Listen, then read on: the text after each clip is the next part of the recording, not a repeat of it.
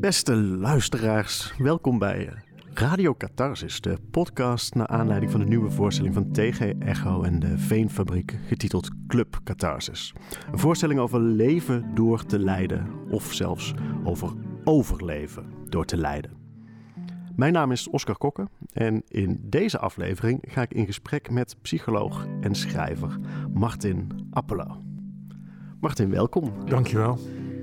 Je bent GZ-psycholoog, cognitief gedragstherapeut, schrijver. Je hebt een aantal boeken geschreven, titels zoals Waarom veranderen meestal mislukt, de meestal tussen haakjes, Het gelaagde brein en Een spiegel voor een narcist heb je geschreven. Maar voor Radio Catharsis zijn we hier voornamelijk vanwege je boek met de titel Leren lijden. Ja. Help me meteen op weg. Waarom moeten we leren lijden? Nou, ik heb het boek geschreven in de tijd dat ik met kankerpatiënten werkte. En dat was vooral met terminale kankerpatiënten. Dus mensen die te horen krijgen dat ze gaan overlijden aan kanker. En in die doelgroep kwam ik heel veel mensen tegen die, zeg maar, als een soort fobie op het lijden wat de ziekte met zich meebracht reageerden. En dat mensen eigenlijk heel krampachtig proberen weg te blijven bij het noodlot wat hun treft. Terwijl de therapie dan toch moet bestaan uit het onvermijdelijke onder ogen zien. En zo kwam ik op het idee van de titel Leren lijden. Sommige mensen moeten gewoon leren om zich daaraan over te geven. Ja. Naar aanleiding van dat thema heb ik me verdiept in het lijden. En ontdekt dat daar heel veel verschillende definities over zijn. En geprobeerd om daar een beetje orde in die chaos te creëren. Maar we moeten het leren, want blijkbaar zijn we niet goed in lijden. Nou ja, leren in de zin van dat lijden per definitie iets is wat we niet willen. Mm-hmm. En dat het brein is ook niet gemaakt om langdurig te lijden. Dus in het oerwoud, als je lijdt, dan overlijd je. En als het overgaat, dan overleef je. Maar tegenwoordig zijn we zo ver ontwikkeld dat we mensen heel lang kunnen laten lijden. Omdat we met de medische wetenschap mensen met langdurige lijdensomstandigheden lang kunnen laten leven. Dus moeten we ons brein eigenlijk aanpassen aan de omstandigheden die we met de neocortex hebben gecreëerd. En dat betekent dat mensen, terwijl hun oerwoud, zeg maar, van hun brein er alleen maar bij weg wil bij dat lijden, als gevolg van de medische wetenschap moeten ze er toch bij blijven. En dat moet je dan inderdaad leren. Ja. De medische wetenschap, dan heb je het over fysiek lijden. Meestal, ja. Je bent ziek en je hebt er lang mee te leven. Ja. Het gaat ook over psychisch lijden en daar blijven mensen ook heel lang in hangen. Ja. Nee, dus ik heb het, wat betreft het lijden, bij kankerpatiënten heb ik het een beetje over het somatisch lijden, maar vooral over het psychisch lijden. Dus het moeten aanvaarden dat je leven veel sneller eindigt dan je had gepland. En dat er allerlei beperkingen komen die je niet wilt. En dat er allerlei dingen bijkomen die je ook niet wilt. Dus dat de omstandigheden op wat voor manier dan ook anders zijn dan je had gehoopt of had verwacht. En daar moet je je psychisch op leren instellen. Is dat ook de definitie van lijden? Als je kijkt naar de literatuur over hoe lijden wordt gedefinieerd, dan zie je eigenlijk van oosters naar westers denken. Want ik heb geprobeerd om uit beide culturen de definitie te distilleren dat eigenlijk iedereen het erover eens is dat lijden gepaard gaat met verlangen. Dus dat het lijden voortkomt uit een discrepantie, uit een verschil tussen wat je eigenlijk graag wil en hoe het blijkt te zijn. Ja. En dat willen, in het boeddhisme wordt dat dan het verlangen genoemd. Het leven is lijden, zeggen de boeddhisten, omdat we verlangen naar dingen die we nog niet hebben. En omdat we dus niet accepteren hoe het is, maar dat we steeds bezig zijn met iets wat er nog niet is. En in het Westen spreken we dan meer van cognitieve dissonantie. Dat je dus situatie zoals die is, dat er een kloof is met hoe je hem zou willen hebben. En in die kloof ontstaat dan stress, zeggen we in het Westen. En die stress voelt dan als lijden. Ja. Maar die definitie is eigenlijk wereldwijd de grootst gemene deler is dat er dus een discrepantie is tussen hoe het is en hoe je zou willen dat het is. En in dat verschil ontstaat lijden. Ja, nou gaat het ook over leren begrijpen wat er allemaal plaatsvindt. Je onderzoekt de verschillende manieren van lijden of waar het uit voortkomt. Ja. Dit is de definitie. Hoe uitzicht dat?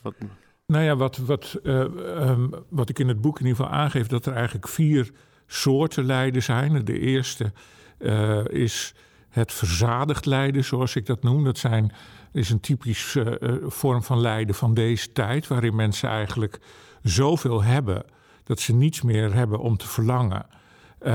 Dus verzadigd zijn met het goede en eigenlijk daar verveeld raken. En dat verveeld raken geeft een vorm van eigenlijk zou het anders moeten zijn. Een soort verlangen naar nieuwe prikkels. Is dat een hoe is dit alles?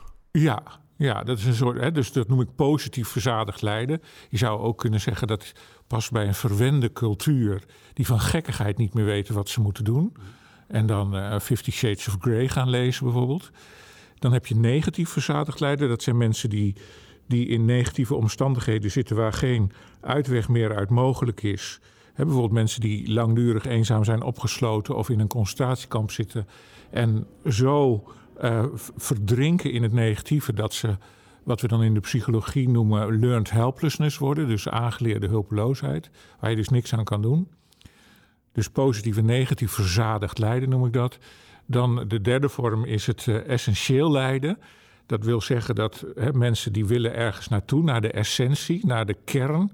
Bijvoorbeeld een gouden medaille winnen of een berg beklimmen of een carrière switch maken. En als dat dan niet lukt, dan is dat het essentieel lijden. De discrepantie tussen wat je zou willen bereiken en wat je feitelijk bereikt.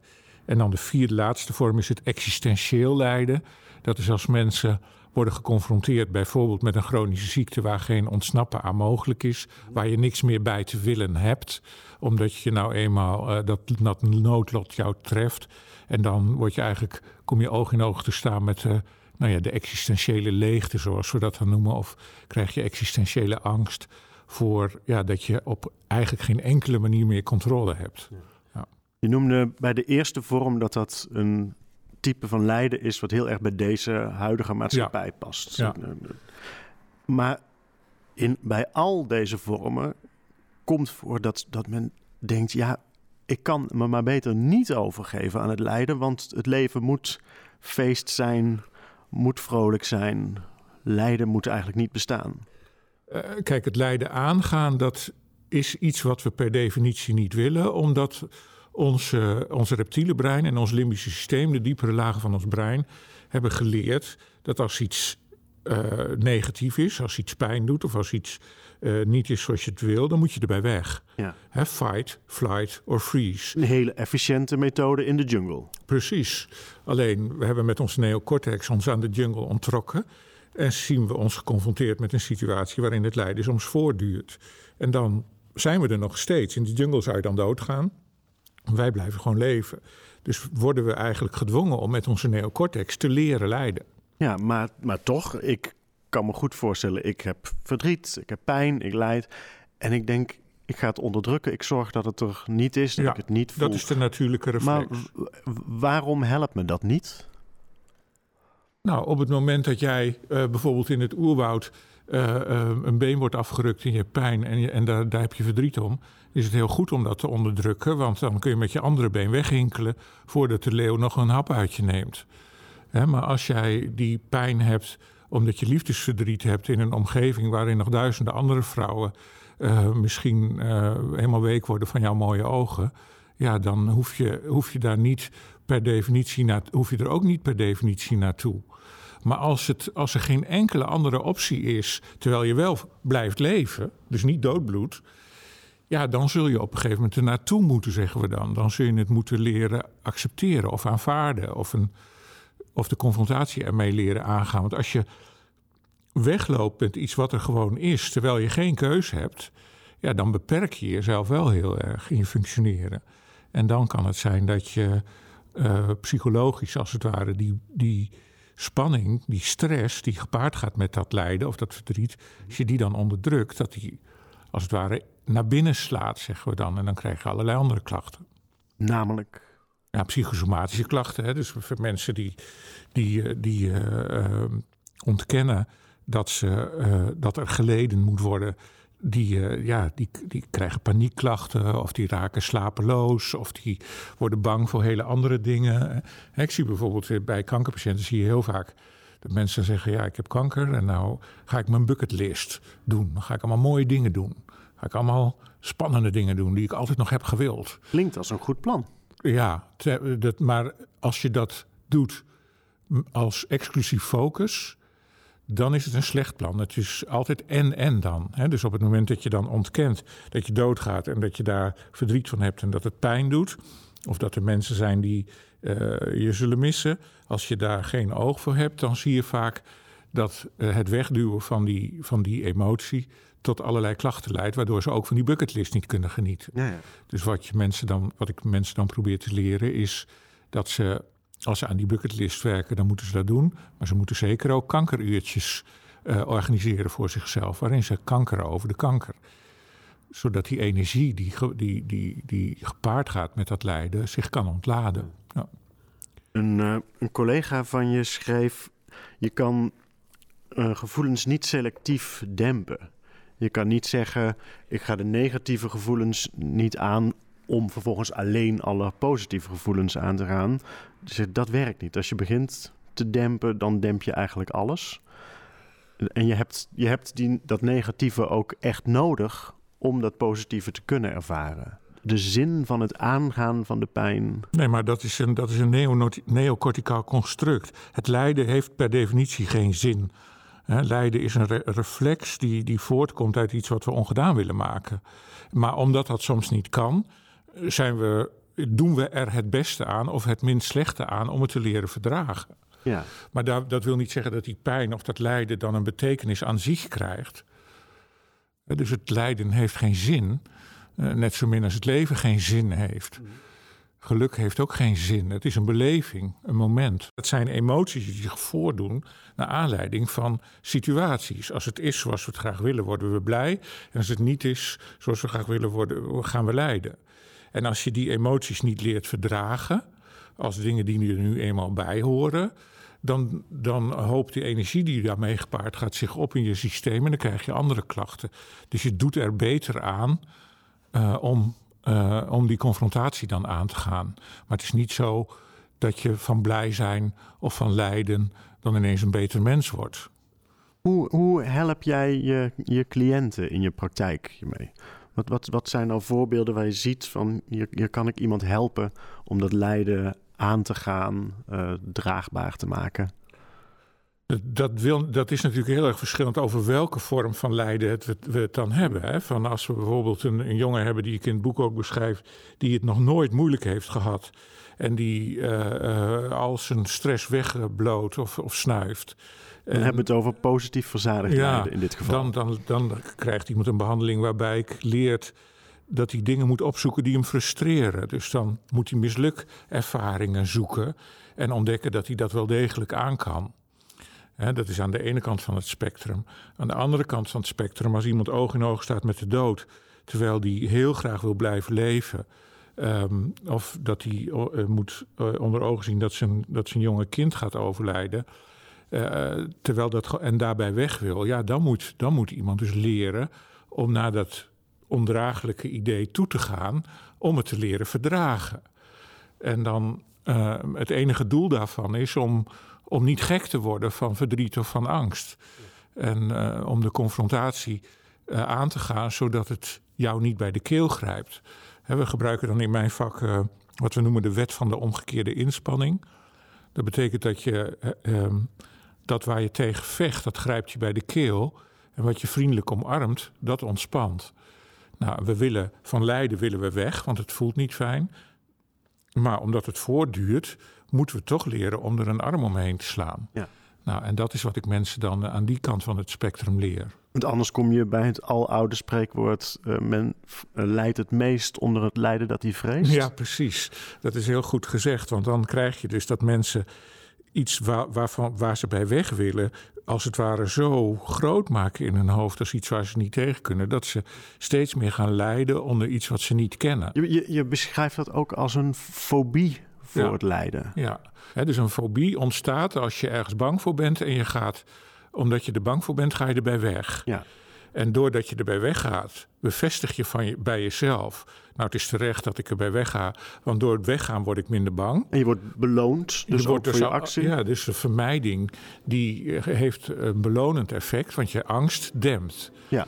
Maar zo ontdek je nooit dat die angst die je vermijdt, dat je die eigenlijk wel aan kunt als je hem zou aangaan. Ja. Dus mensen die een fobie ontwikkelen, die maken niet mee dat angst een natuurlijk hoogtepunt kent. En daardoor wordt de angst voor de angst steeds groter. Terwijl als je de confrontatie ermee zoekt, ontdek je dat het heel vervelend is, maar het gaat ook weer een keer over. Kunnen we meer aan dan we denken? Veel meer. Ja, als we de confrontatie daarmee zoeken. René Gude is iemand die ik in het boek ook noem. En Denker des Vaderlands. Denker des Vaderlands, aan kanker overleden. Die noemde dat depressionisme. Die zei, als het zich aan mij voordoet, dan ga ik er juist heel erg naartoe. Het beest in de bek kijken, dat is zijn uitspraak.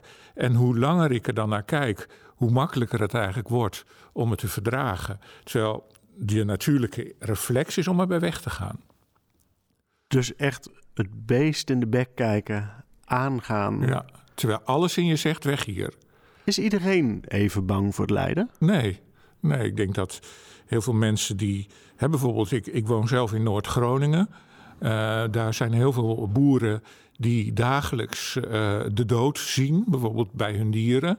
En daar zie je dat mensen als ze kanker krijgen veel minder snel naar de psychotherapeut stappen. Omdat ze gewoon dan denken, nu is mijn tijd ook gekomen. Dat ze dus veel meer in balans zijn met de natuur, zou je kunnen zeggen. Dan zie je ook dat mensen het makkelijker accepteren. Maar je hebt ook groeperen in Nederland, bijvoorbeeld in Friesland, waar mensen überhaupt niet over emoties praten. En daar heb je ook heel veel. Ik heb een keer een Fries gehad, die kwam bij mij in therapie. Die zei, ik wil graag oogkleptherapie. Oogkleptherapie, ja, dat zei ik toen ook zo. Wat is dat? Ja, zei die, ik heb kanker, ik ga dood, maar ik wil net doen alsof er niks aan de hand is. En daar moet je mij bij helpen. En als het zich aandient dat het niet meer lukt, dan wil ik euthanasie. Nou, zo is het ook gegaan. Dus ik heb die man heel erg geleerd om zijn aandacht te manipuleren op dingen die niet eng zijn. En toen hij dat niet meer kon, toen hij was timmerman, heeft hij zijn kist getimmerd en heeft hij euthanasie gekregen. Maar hem leerde je dus niet om het aan te gaan? Nee, want dat wou hij niet. Nou, en ik sluit aan bij de hulpvraag van mijn patiënt. Als het binnen de grens is natuurlijk. Ja, terwijl je toch zegt, eigenlijk is het beter om het wel aan te gaan. Ja, er zijn maar heel weinig mensen die dat zoals deze man kunnen. Maar als je dat zo kan, zoals dieren het eigenlijk in het oerwoud ook doen. Dus gewoon doorlopen totdat je erbij neervalt. Ja, waarom zou je dan in psychotherapie moeten? In je boek onderzoek je verschillende denkwijzen door de eeuwen heen, maar ook door de windstreken heen. Je kijkt naar de christelijke manier van het benaderen, naar de oosterse manier, de boeddhistische manier van het benaderen. Wat was voor jou zelf het meest verhelderend in dat onderzoek? Nou, dat eigenlijk de totale filosofie, maar ook alle godsdiensten eigenlijk op te delen zijn in twee groepen. Nietsisten en ietsisten, zoals ik ze dan noem. De ietsisten die denken dat er in wezen iets is, een betekenis of een bedoeling of het goede. En dat op weg daar naartoe het kwade en alles wat er niet toe doet aan de kant geruimd moet worden. Dus dat zijn eigenlijk de en-filosofen die zeggen van nou, het kwaad kan alleen maar zegevieren, of het goede kan alleen maar zegevieren als het kwaad wordt bestreden. En de ietsisten, of de nietsisten, die zeggen in wezen is er niets, leegte. En er is dus ook geen bedoeling, er is dus ook geen betekenis, maar die mag je er wel zelf aan geven. En op het moment dat je dat doet, maakt het eigenlijk niet uit welke betekenis je eraan geeft, maar moet je je daar wel naar leren gedragen. Dus dat is dan meer de en-filosofie.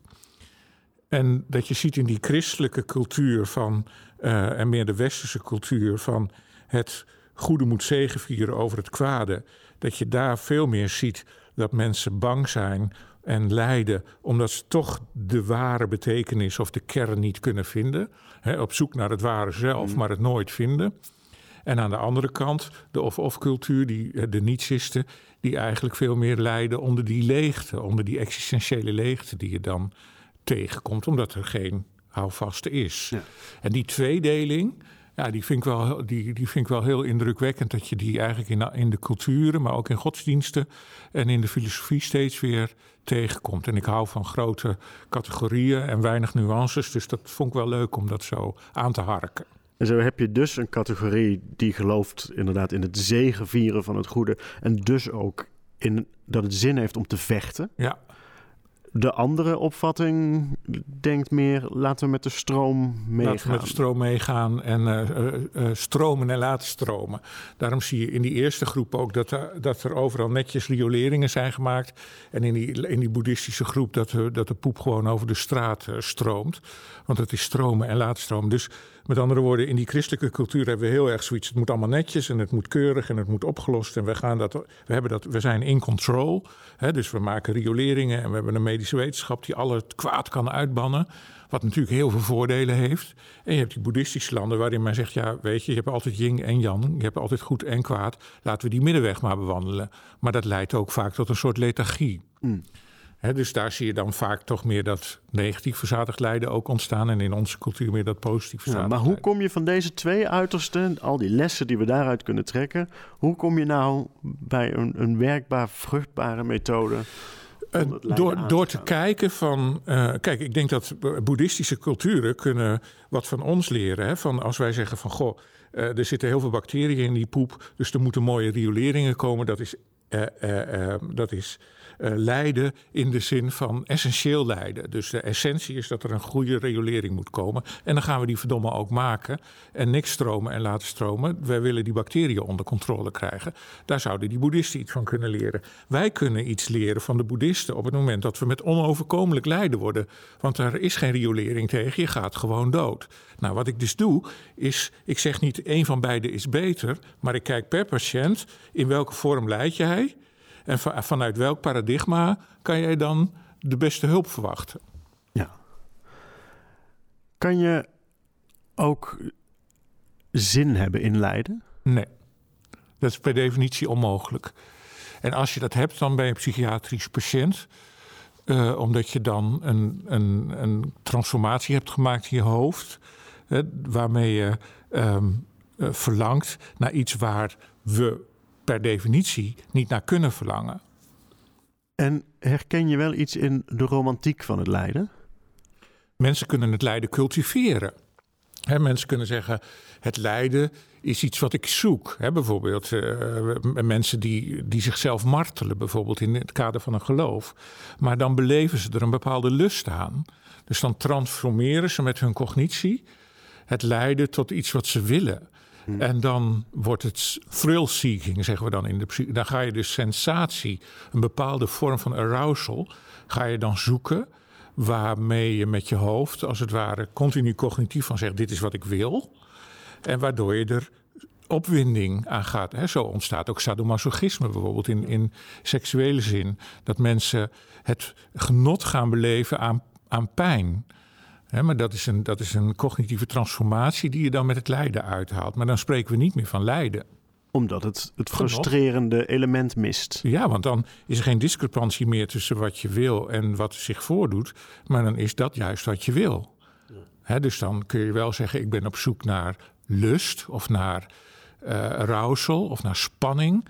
Maar ja, tenzij je zegt, we gaan het woord lijden gaan we verbreden. En dat geldt ook voor dingen die je fijn vindt om te voelen, maar die eigenlijk pijnlijk zijn. Maar dan kun je alles wel lijden noemen. Ja. Maar in die romantiek van het lijden en de lijdenslust, er zit ook wel een ophemeling van mensen die lijden. Goethe's Werther, dat is natuurlijk een ongelofelijke loser. Die wordt getransformeerd tot een romantische figuur, terwijl die in feite gewoon de ballen niet heeft om iets van zijn leven te maken. En in die tijd had je heel veel van die rijke jongelingen die door hun ouders werden onderhouden en die eigenlijk niets hoefden te doen om in hun levensonderhoud te voorzien. En die vallen dus in die categorie positief verzadigd lijden wat mij betreft. Dus dat zijn verwende nesten die niet geleerd hebben om er zelf voor te gaan. Wat zou je Werther adviseren als therapeut? Zelfmoord plegen, maar dat heeft hij ook gedaan. Oh, als therapeut? Ja, ik wou zeggen. Nee, niks, want Werther die komt waarschijnlijk niet in therapie, want die vindt zichzelf veel te zielig. Maar die zou bij mij mij in hele slechte handen zijn als die bij mij in therapie. En je ziet ook van Oblomov en Werther, die worden ook afgewezen door de vrouwen waar ze verliefd op worden. Want die zeggen, joh, ga je eens wat van je leven maken? En er zit niet zo romantisch te dichten de hele tijd. Dus ik heb daar helemaal niks mee. Ga eens frustratie opzoeken. Ga eens frustratie op. Laat eens zien dat je een kerel bent en dat je frustratie aan kunt. In plaats van dat je je de hele tijd laat verzorgen door je ouders en daar dan romantische liedjes bij zingt. Dus ja, dat is echt we zouden het nu verwende nesten noemen. En in de romantiek weet je daar dan pathetisch romantisch bij. Maar ja, dat valt in de categorie positief verzadigd lijden. Het te goed hebben. Maar ook hij zou wel het advies kunnen gebruiken. Nou ja, als ik Werther in therapie zou krijgen, dan zou ik hem direct in een of andere strafkolonie zetten waar hij de hele dag op het land moet werken. En dan zou ik hem na een maand wel eens even weer spreken. Voel maar eens pijn, voel maar eens tegenslag. Voel maar eens hoe het leven gewoon bedoeld is. En in de zin van hoe het werkt als je niet de hele tijd verwend wordt. En dan spreken we elkaar dan wel weer. En dan zul je zien dat je dan ook aantrekkelijk wordt voor vrouwen. En niet als je de hele dag op de bank gaat liggen, gedichten schrijven en melancholieke tranen huilen. Is het de centrale vraag in het boek Leren lijden? Kan je een sterk negatief gefrustreerd gevoel hebben zonder er een hekel aan te hebben en zonder het te willen ontwijken? Kan dat? Nee, want dan is het niet negatief meer.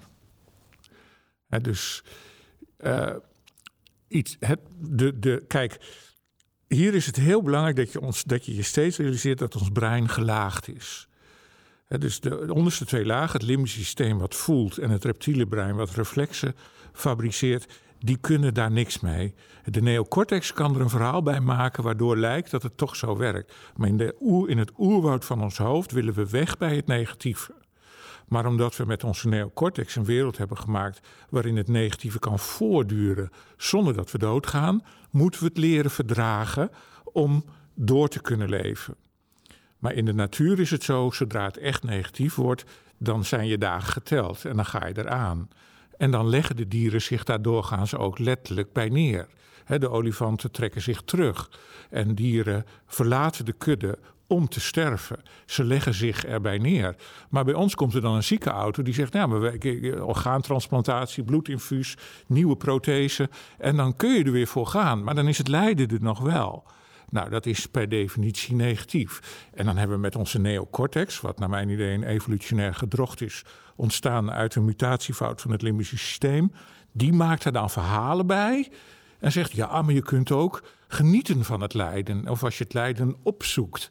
Maar dat zijn allemaal taalkundig onmogelijke constructen die wel goed klinken, maar niet kunnen, letterlijk. Maar totale fictie zijn. Fictie zijn, neocorticaal gebabbel, waarmee we in feite verhullen dat we in een cultuur leven waarin veel te veel positief verzadigd lijden is. We schieten er niks mee op. We schieten behalve dan dat we de tijd verdrijven. Ik weet niet of we daar alleen maar vrolijk van worden. Maar... Daar worden we zeker niet vrolijk van. En in plaats van dat we dan op het land gaan werken om blaren op onze handen te krijgen, bedenken we dingen als 50 Shades of Grey of sadomasochisme of drugsgebruik of cocaïne snuiven met champagne. Om op een of andere manier de tijd door te komen. Maar uiteindelijk onderdrukken we iets, houden we een bal onder water die, zoals die beeldspraak wil. Die op het moment dat die zich dan voordoet, bijvoorbeeld dat je zelf terminaal kanker krijgt, dan zie je dat dit soort mensen, die dat positief verzadigd lijden als het ware tot een cultus hebben verheven, daar totaal geen raad mee weten. En die komen dan en masse in therapie. Omdat ze er geen ervaring mee hebben met het echte lijden. Laten we ervaring gaan opdoen met het lijden. Laten we het aangaan en laten we ook allemaal leren lijden. Ja, Ik wil je hartelijk danken voor het boek dat je erover hebt geschreven. Dank voor dit gesprek. Dankjewel, Martin Appelo. Graag gedaan.